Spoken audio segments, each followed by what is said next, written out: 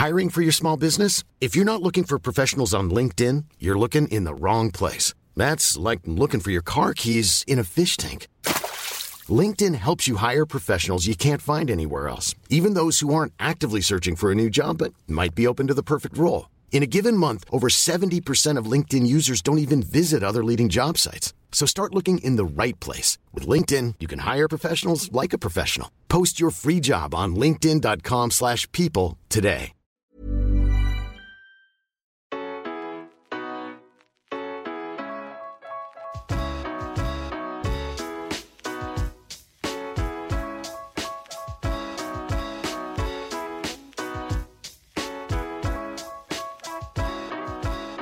Welcome along to the Rocky Road Rewind. We're joined today by Mr. Eric Donovan. Welcome, Eric.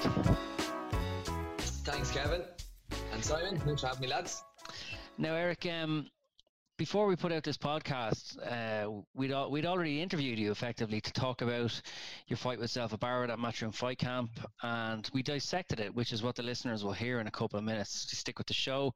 However, in the days before we released our podcast, you've made a change to your team. Can you tell us about what you've gone and done? Yeah, just changed it up because I just needed a change, really. Like, it's a no-brainer, really. Like, myself and Ken, we're great pals, and we've been working together for the last number of years. But when I asked Ken to help me out, because I worked with a good few coaches like in my career, but when I asked Ken to help me out, because we used to do a lot of training together and a lot of hard work and stuff, I didn't think I would go beyond Ireland, the Irish scene. I thought, Irish title, domestic opposition, and what I know, what I have in the kind of in my experience and all, should be enough to get me through there. And then with Ken's expertise, we should be able to just box the head off lads around Ireland and. Excuse my language, but like that sounds a bit harsh. But I mean, like we should be able to kind of comfortably win an Irish title and comfortably beat the kind of opposition that are around us at domestic level. And what's after happening in the last half a year, 9 months even, like since I made a change managership, linked up with Mark Dunlop, and we're after prizing open the door. We took a big risk into the Matchroom boxing and Sky Sports boxing, and coming up against tough opposition, but elite opposition as well, and like Zelfa Barrett, and just what I had in the tank and what I had in terms of like experience and what Ken had, we spent so many years in the amateur game. And Ken is like one of the best amateur boxers in the world. He has got an amazing brain, for the fundamentals of boxing. But there's just something different that I'm missing, and that's the professional skills. And my amateur pedigree is important, and I'm not denying that. But I need more. I need more to get me through these tough fights. And so I need the experience as well, because when me and Ken, and don't get me wrong, I love Ken, we're really good friends, and we're after having some journey as well when you think about it. Like, and don't forget Ken, I'm keeping Ken as a part of my team. I think Ken he wants to, and I want him to be a part of my team as well. But I need somebody to have that authority over me, to be able to tell me, look, Eric, take a round off, tie this guy up, sit on the ropes, don't do nothing. You know what I mean? I need that. And so I I had a couple of discussions, couple of meetings with some professional coaches, and I met up with a few of them, and Packie Collins was one that I was having a chat with, and he just kind of hit the nail on the head in so many things. Like, and to be honest, look, like, let's call a spade a spade. I haven't really got like the luxury of another 6-7 years in this sport. So my next few fights are going to be like crucial in terms of like, will I continue or will I not? You know what I mean? Like, they're must win, like. And when I'm being mentioned in the same breath as Reece Bellotti and Jordan Gill and these guys, like Eddie Hearn told me he's going to give me another chance at featherweight, I'd be a fool. I'd be a fool if I don't bring in that experience, you know? And I spoke with Ken about this as well, and Ken thinks it's a brilliant idea, you know? And he knows it's a great idea, you know, like, you know, in terms of like fundamental boxing skills and amateur skills, nobody can teach us them, you know? We're masters at that, you know? That's what we've been doing for years. But there's something different in the professional game. You have to have a different string to your bow. And yeah, we know Packie Collins from training from Kev McBride with his win over Mike Tyson all those years ago to the professional careers of the likes of Stephen Ormond, Spike O'Sullivan, now Ray Moylett, Niall Kennedy, and you're joining a busy gym with a good buzz.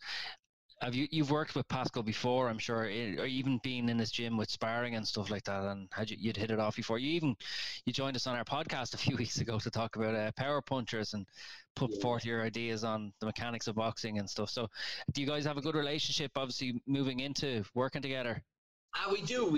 You know, like, in fairness, like, you know, I went over there and sparred loads of Packie's lads, you know what I mean? Ormond and Moylett and Niall O'Connor, and he's Jesus. He has a good guy over there. Jesus is his name. He's Venezuelan, very good.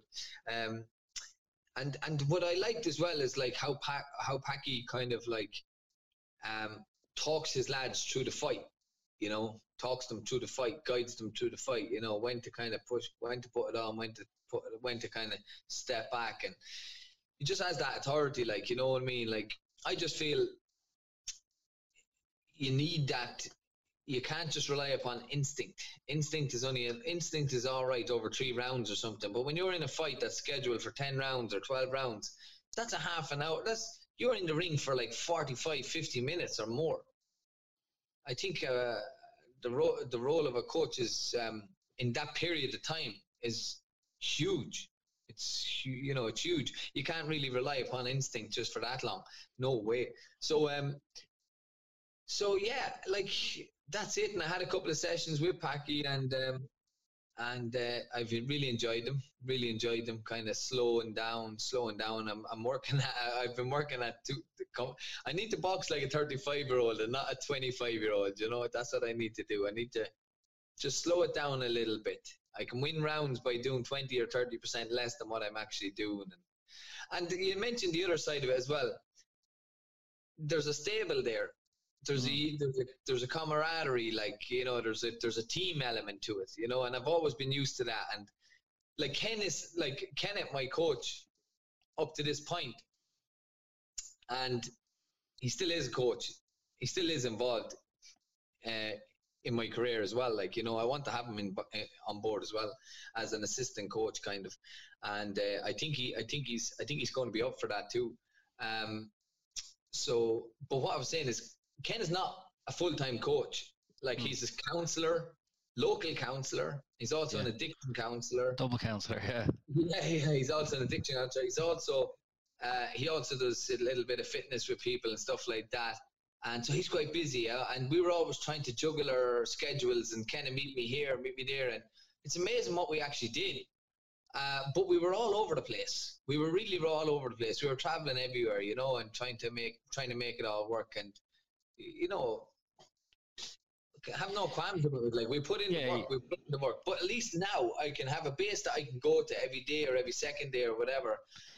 And you're putting your mental energy into just finding a place to meet up, or thinking all the time about how logistically you're going to make this work. At least now you can just focus on showing up in that gym in Corduff and going in and getting your work.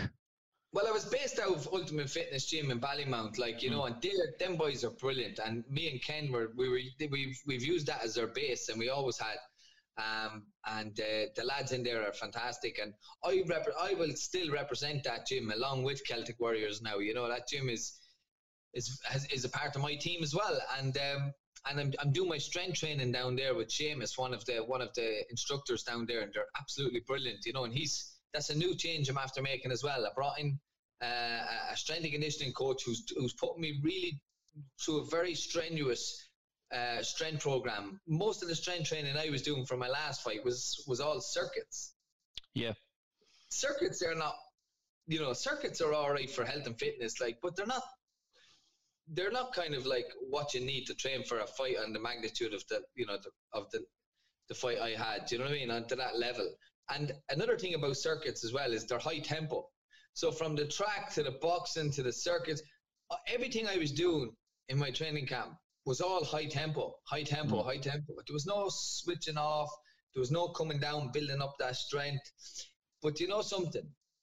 It's all learning. I'm still only a rookie pro, like 35, a lot of knowledge in the game and all that, but still only a rookie pro. I was looking at my fight again there the other day, and my God, the mistakes I was making was unreal. But anyway, look, I can rectify that. I can work on that. Yeah, and hopefully you land a big fight again soon. I know you did a lot in the fight with Zelva Barrett to earn yourself another shot, and Eddie Hearn was keen to give you another one. So with all that said, listeners now can have a listen to your own analysis of what went wrong in your last fight, your first defeat, and it's a bit of a raw breakdown, a bit of an analysis. But it was interesting listening nonetheless. And Eric, I want to wish you the best of luck with your new coach as well and your new direction. And I'm sure it'll all come together. Thank you. Appreciate it, Kevin. Thanks a million. Even on a budget, quality is non-negotiable. That's why Quince is the place to score high-end essentials at 50 to 80% less than similar brands. Get your hands on buttery soft cashmere sweaters from just $60, Italian leather jackets, and so much more. And the best part about Quince, they exclusively partner with factories committed to safe, ethical, and responsible manufacturing. Elevate your style without the elevated price tag with Quince. Go to quince.com/upgrade for free shipping and 365-day returns. I'm Sandra, and I'm just the professional your small business was looking for. But you didn't hire me because you didn't use LinkedIn Jobs. LinkedIn has professionals you can't find anywhere else, including those who aren't actively looking for a new job, but might be open to the perfect role. Like me. In a given month, over 70% of LinkedIn users don't visit other leading job sites. So if you're not looking on LinkedIn, you'll miss out on great candidates like Sandra. Start hiring professionals like a professional. Post your free job on linkedin.com/people today. I don't want to start off on a somber note, but you've just lost your undefeated record on Sky Sports. But have you had a successful or an unsuccessful month going over to Eddie Hearn's fight camp? How are you feeling? Yeah, I'm still feeling a bit gutted, but it's sports, professional sport. It's the elite level, and very few people finish professional sport without ever being defeated. I think it's, there's only one or two boxers to ever retire undefeated, and a lot of greats have lost in the ring, and and I lost the other night. I didn't plan to lose. I set out to win, and I was going so well for so long, and just a lapse in concentration or a little bit of maybe a mixture of fatigue and just being in the kind of maybe in the pocket a little bit too long, and I got caught and I paid the price and never really recovered. So I'm still a bit hurt over it because it's so fresh in the mind. But look, I mean, I will get over it eventually, and I'm still more determined than ever to become a major champion, and that'll be back up my own weight, my own featherweight category, I suppose. Yeah, Eric, you turned professional in 2016, and you had an unbeaten record up to this fight camp against Zelva Barrett in Eddie Hearn's back garden. But before you turned pro, you had a couple of years out of boxing. And so do you remember your last defeat prior to, at the tail end of your amateur career? And is it true that you remember the defeats more than the victories? That's what they say about elite sports people. Yeah, in a way, that's true. My last defeat my last fight as an amateur was in the WSB in the final over in Kazakhstan. We won the competition, but unfortunately I lost my bout in the final against a very big Ukrainian. He was he was a monster. He was a giant. It was 61 kilograms, and he was coming down from 64 or something. So, I forget his name. I have it in front of me. Do you want me to try? I can't even do it. Vyacheslav. Kistelison. Kislitsin. That's it. He has 10 letters in his surname, and not one of them is a vowel. Yeah. None. So but that's the thing, I put up a great fight against him as well in the final as well, and I was probably unfortunate. I thought after the first 2 rounds, I should have been up. I should have been up 2-0, and then after 3 rounds, I was down 2-1. Do you know what I mean? Things like that, are just little small percentages, small fractions that at the top level, they're the difference. Like you talk about me going professional in 2016 and the 12 fights that I had, those 12 fights were really only development fights and kind of stepping stones to the big league. And I went from, you could say, the 3rd division up into the Premiership with that fight on the Matchroom show. But I always believed that I was that type of fighter and I deserved to be on that type of platform. But I just was going under the radar for so long. And ever since I made the switch over to Mark Dunlop, first thing Mark said to me when I sat down with him was, Eric, I'll get you the big fights, but I can't win them for you. I said, Mark, that's okay. You get me the fights and I'll win them myself. And I was fully determined when he got me to fight against Selfa Barrett. We knew it was a big fight. We knew he was a formidable opponent. And we knew he was hot property as well. He was like a real prospect, or not even a prospect anymore, a real genuine contender. The guy that's going to replace Anthony Corolla and Scott Quigg and Ricky Hatton as the big main attraction in Manchester. So we knew all of this, and we knew we were stepping up a weight category as well.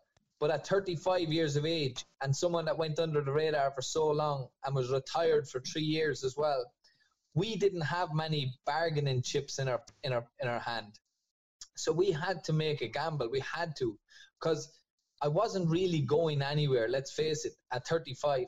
So we said, we'll go out here and we'll give this guy a good lash. And we think if we can get a good training camp, we and put in a good performance, we can definitely beat him. And if we beat him, we'd probably go back to featherweight, because it's not our weight category. Anyways, super featherweight is not our weight category, but we'll go back to featherweight in a much healthier position, ranked probably as well, and with an IBF super featherweight title. So we thought we'd have all, we'd open a lot of doors. The thing that the plan never worked out the way we hoped. We didn't get the title, so to speak. But the other things that we had hoped to do, by winning the title, by opening doors, by laying down a mark, by putting my name out there, and showing people that I can fight at the very top level, I think we've done all of that. And in some ways, I think that's going to end up benefiting me in the long run as we go back to our own category. Yeah, I think so. Yeah, you really got your name out there, and you seem to make a lot of friends and alliances in the UK as well, and something you hadn't previously done. Come here, Eric. What was life like for yourself and Kenneth in the bubble, or your trainer Kenneth Egan in the bubble, Matchroom fight camp, staying in the hotel, fighting in front of a small crowd? What was the buzz like for the week? Yeah, I mean, you've got there's a lot of boxers over there talking about, I read some quotes from other professional boxers from the UK talking about how they're losing their mind in the bubble and it's affecting their mental strength and their ability and all that. And to be honest with you, I boxed for Ireland for over 10 years, traveling around Eastern Europe and some Asian countries as well. And we're out in the sticks sometimes, and we're in the Philippines and Albania and places like that. And we've been in some dire training camps. And so the Holiday Inn in Brentwood, Essex, was a luxury. We were in we were in one side of the hotel. It was shut off. We couldn't leave the hotel, obviously, but we got room service, breakfast, lunch, and dinner. We had a gym to go to, a boxing gym. We had a cardio gym as well. We had an outdoor area where we could walk around if we wanted to stretch the legs. We had TV in our room. We had a fridge. It was not, I thought it was luxury, so there was no real... And then all the media work that we had to do, all you had to do is go down the stairs to do all your media work, And the technology was incredible because all the outside journalists and press, boxing journalists would go on to a Zoom call and you'd sit down behind a laptop and have a chat with them all. Like, everything was just top class. And I thought the Matchroom and the Matchroom team and the Sky Sports team were just so professional. And I think in a fight week, leading up to a fight, there's no greater week that I've ever had in terms of like cool, calm, relaxed, stress-free, smooth, just nice, and I loved it. Absolutely loved it. Now, Eric, I don't insult you too much because you're around the same age as myself, but you'd be closer in vintage to the ex-pros that were working there as pundits like Tony Bellew, Matt Macklin, Darren Barker than the current pros walking around. Did you find it a good buzz just behind the scenes? Did you radiate towards those guys or how did it go?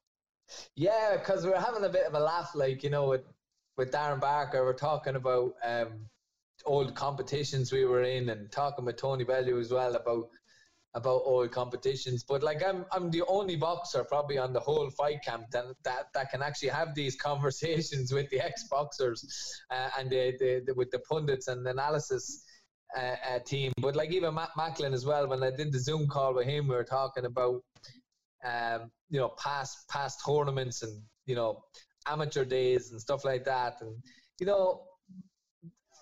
they're memories that I'll always treasure for the rest of my life. The boxing days, like some people say school is the best days of their life, but for me, boxing for Ireland was the best days of my life. And Macklin said the same, Darren Barker said the same as well. They're just memories that they'll treasure forever, and the fun times that you had with your good friends, because you become like a family with the team around you, because you're living with them, like, you're living with them, basically. You're going through the mill with them. You're putting your bodies and your minds on the line every time, and you're having a lot of highs and you're having a lot of lows with them, but you're sharing in all of these wonderful experiences with each other, and you're doing it for years. So great memories. Now, I saw Katie Taylor showed up to fight camp in time for your fight. Was she ringside? Did she get to watch you, or? Well, I think she was, yeah. To be honest, she never, like, we didn't chat or anything before the fight. She texted me afterwards and she said, Eric, that was an outstanding performance. And she just said, she was hard luck, basically, but it was an incredible performance. Like, and so did many other boxers as well, like, with Ryan Burnett, Conlon Frampton, Andy Lee. People have been getting in touch with me and saying, like, Eric, you've been rolling back the years there. Like, what a performance! You're doing so well, and you should be very proud of yourself. And I am really proud. Honestly, I am proud of myself. I'm gutted because I'm a winner. And I trained to win that fight, and it just just like a lapse in concentration can be so detrimental to your whole plan, and that's what happened. But it was good to know that Katie was there as well, because like someone did say it to me before I got in the ring, and that was a nice lift too. Yeah, because it covers a cliche that I've often heard about boxing, but I've never really truly believed it to be accurate. It came from a quote attributed to Sergio Martinez, and he said, I finished the fight with Chavez and I had 1,060 missed calls, and when I lost my last fight against Miguel Cotto, I had 4 missed calls. One was from an unknown number, the other 3 were from my mother, and that put everything in its place. But I've never really believed that quote. Maybe it's accurate in that instance, but I don't think that's really the way it goes. And has that been your experience? Well, I was thinking if that was the case for him, then that would be very sad. And for me, thankfully, that wasn't the case. My God, I got some amount of well wishes on the way into that fight, on the way into the ring. And I have to say, I probably got equally the same amount when I got out of the ring. And that was just so reassuring. The first thing I done when I got back to the dressing room, I was crying my eyes out. And the first thing I done was I got my manager's phone, or got my own phone actually, and I rang my fiancée Laura to tell her I'm okay, because I knew, Laura journeyed with me for the whole training camp. you know, she's on holidays as a school teacher as well, and she just lived every second, every minute of the training camp with me, and she was just my pillar, my rock throughout the whole thing. And the kids were with me as well for some of my camp too, and you know, they were even on the running track as well. And you know, when I was approaching the final weeks and final stages of the camp, though, the kids had to go back to Athy, back to their home place, and I just, look, in the dressing room, I just wanted to make one phone call very quickly, and that was to Laura, and tell her I'm okay. And she rang everybody else, the family and everybody else like that. But the amount of well wishes that came in from every angle, from people wishing me well and saying how proud they were of the job I had done. And in some way, Laura had to convince me as well that this was all warranted and this was deserving, because I lost the fight, and it didn't really sit well with me for a while, because I was like, I lost this fight. Are people just trying to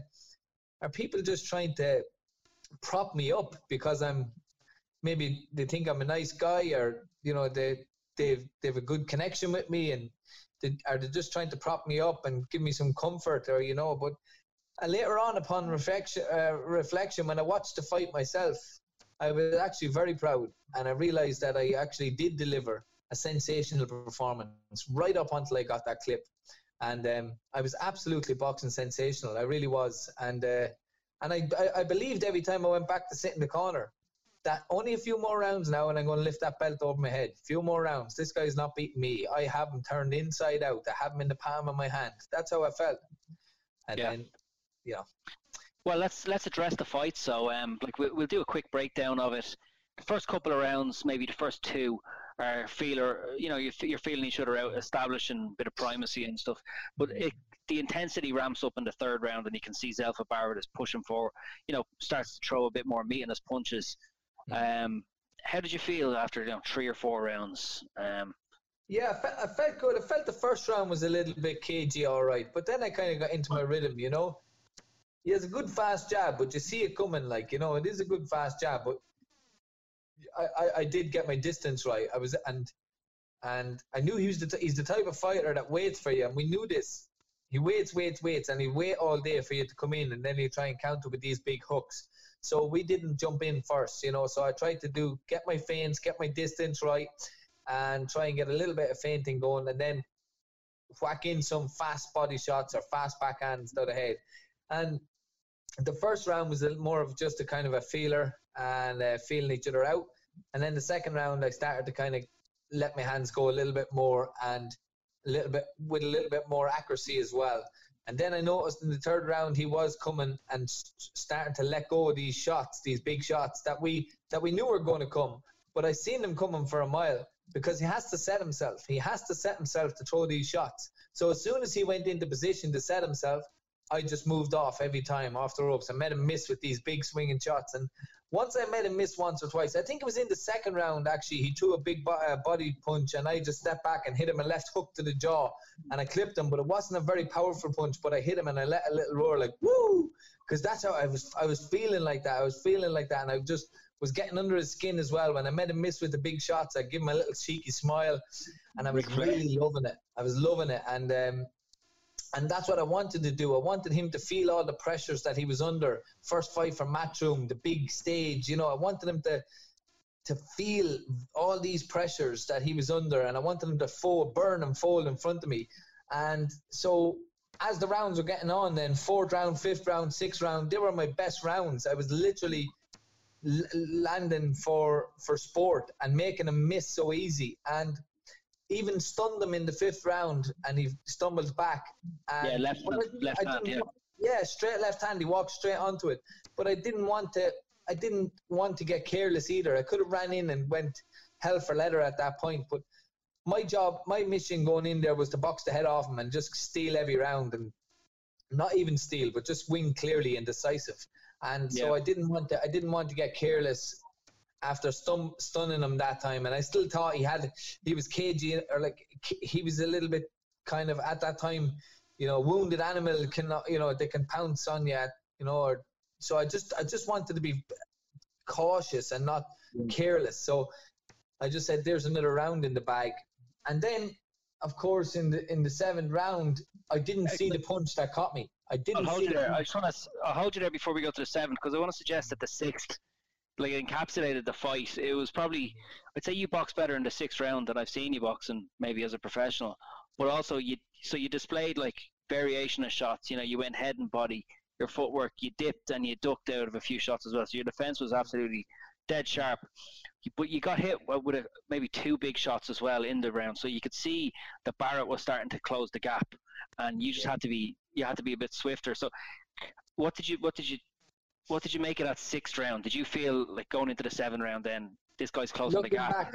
Looking back on the sixth round, I thought the sixth round was definitely a round in where Barrett really upped the ante, and he started kind of letting go because he knew this fight was slipping away from him, and he had to let go.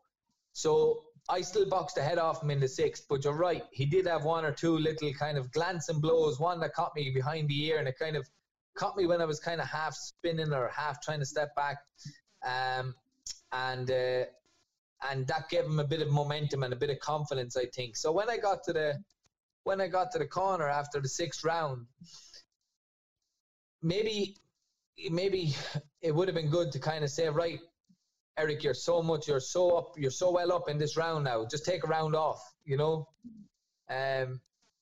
Maybe change tactics, you know, because if you're doing the same tactic from round 1 up to round 10, then you're giving them 10 rounds to kind of find an answer to the blueprint.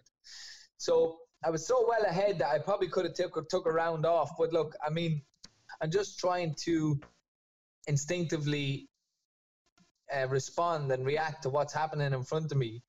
Because it has been mentioned, I think, by Macklin earlier on during commentary. This is going to be, he said, neurologically tiring. This is going to be because of the levels of concentration that were required. So at what stage do you go from being completely cool in the head to being more relying on your instinct?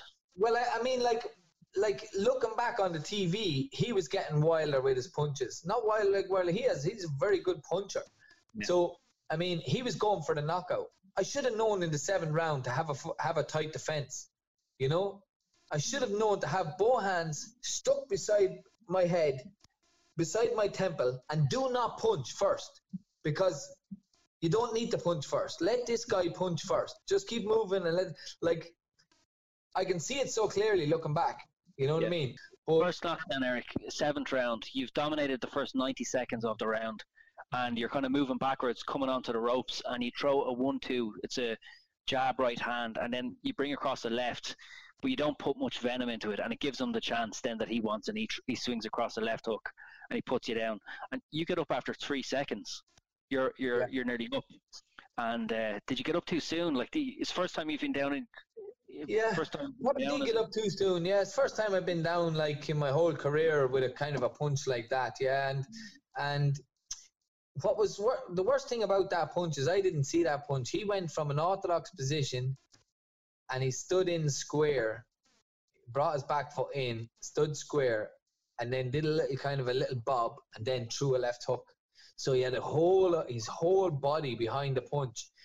But I was actually moving off to my left at the same time he landed his big left hook, and it just hopped off me, and it took everything away from me. But the fighter's instinct inside me, and then my lack of experience of getting knocked down and everything like that, I didn't know.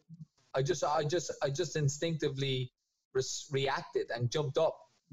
I was still a little bit unsteady on my legs, but I wasn't completely concussed or out. Like I was aware of my surroundings, but what I did was something very stupid then, was try to fight back real macho, try to I'll show you, you know, when I should have just taken my medication and taken my medicine at that time and moved and just said, right, that's a bad round, we lost the round, and then I got into a fight with him. I had no power, and I tried to get, you know, so then I ended up giving him another free knockdown almost, you know what I mean? I opened the door for him, you know. But did you feel between the 7th and the 8th round that this, because you built up a lead, you just lost around 10-7, being hurt properly for the first time in your professional career, and did you feel that this was salvageable, or did you think, oh no, because Well, this guy's going to win me. To well, be perfectly honest. well,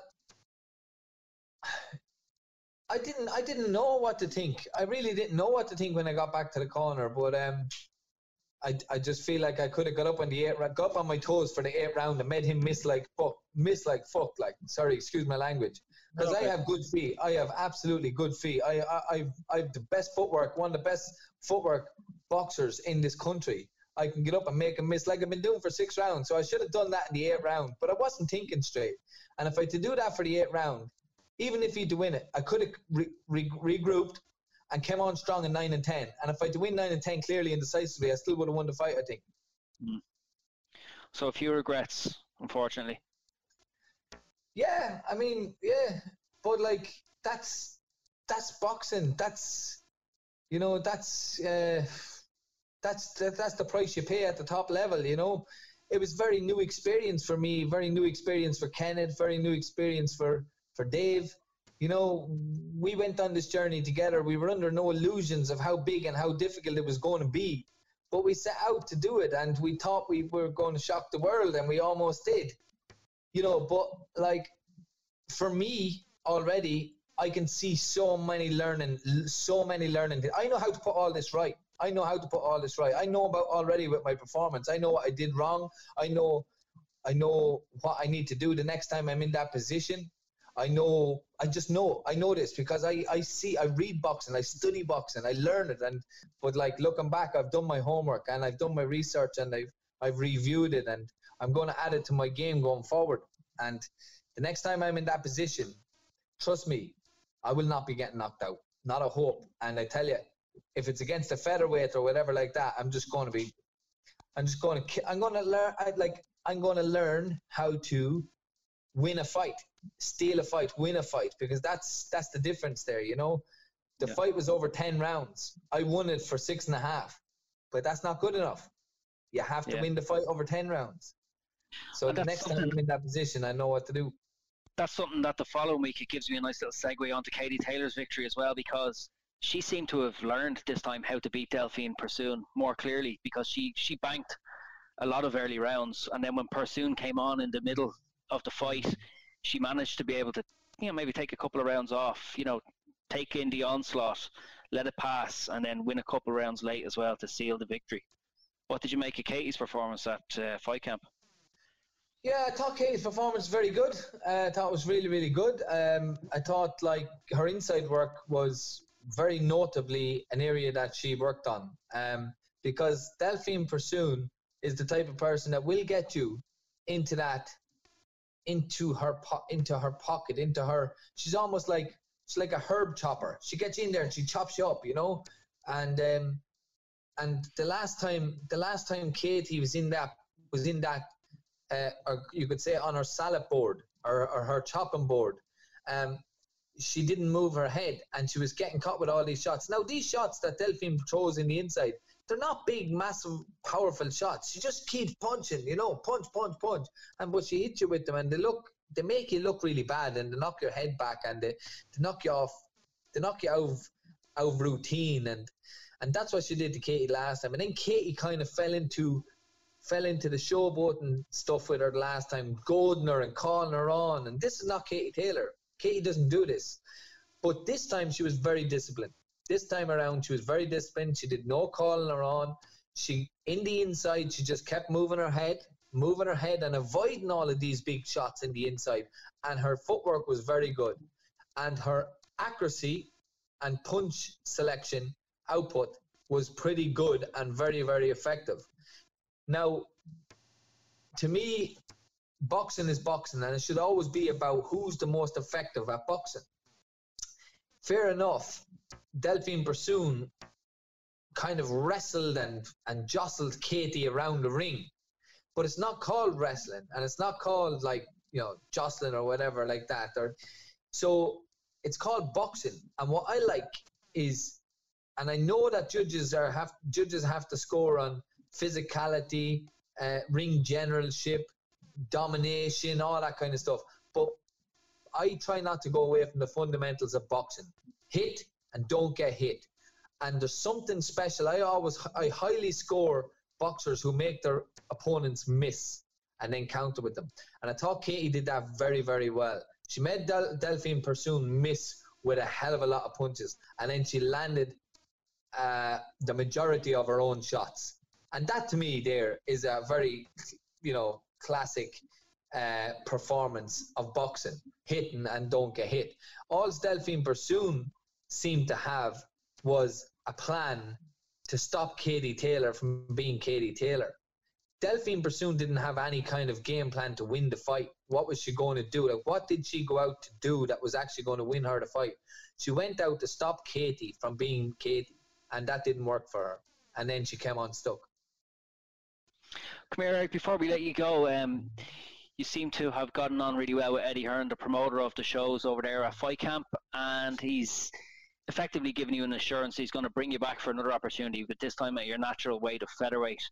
Have you discussed specifics? And I suppose, wouldn't it be nice to end up on the same card as Katie Taylor as well? But mainly for yourself, though, have you discussed specifics, who's, when's, what's, all that sort of stuff?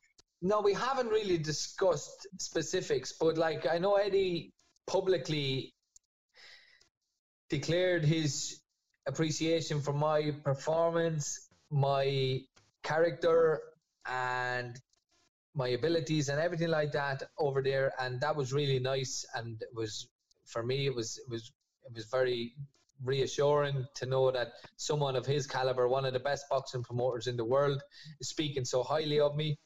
But like that, you never really know if that's going to be like 100%, or is that just being very, TV friendly or whatever. But then I give him the benefit of the doubt, and my manager said, like, you impressed a lot of people here, so you have open doors, and then I like to hear that as well. But then when I got home, I got a private message, from Eddie, and it was again reassuring me that, that I delivered and I stepped it up to the mark, and he was so impressed, and he really is looking forward to working. He's looking forward to, and he wants to work with me and Mark in the future at featherweight. So, you can't get any better than that. Yeah, well, hopefully some sort of opportunity on a big matchroom card in England or even in the USA. You never know. Keep the options open. Well, that's the thing. Look, I showed that I can fight at the top level, and it's the first time I've been at that level as a professional. So, like, it is going to be massive learning for me. A lot of these guys are on the big shows all the time. They know what to do. And, I'm going to learn loads from that. And the fire is still burning. And I genuinely believe I can become a European, if not world champion at featherweight.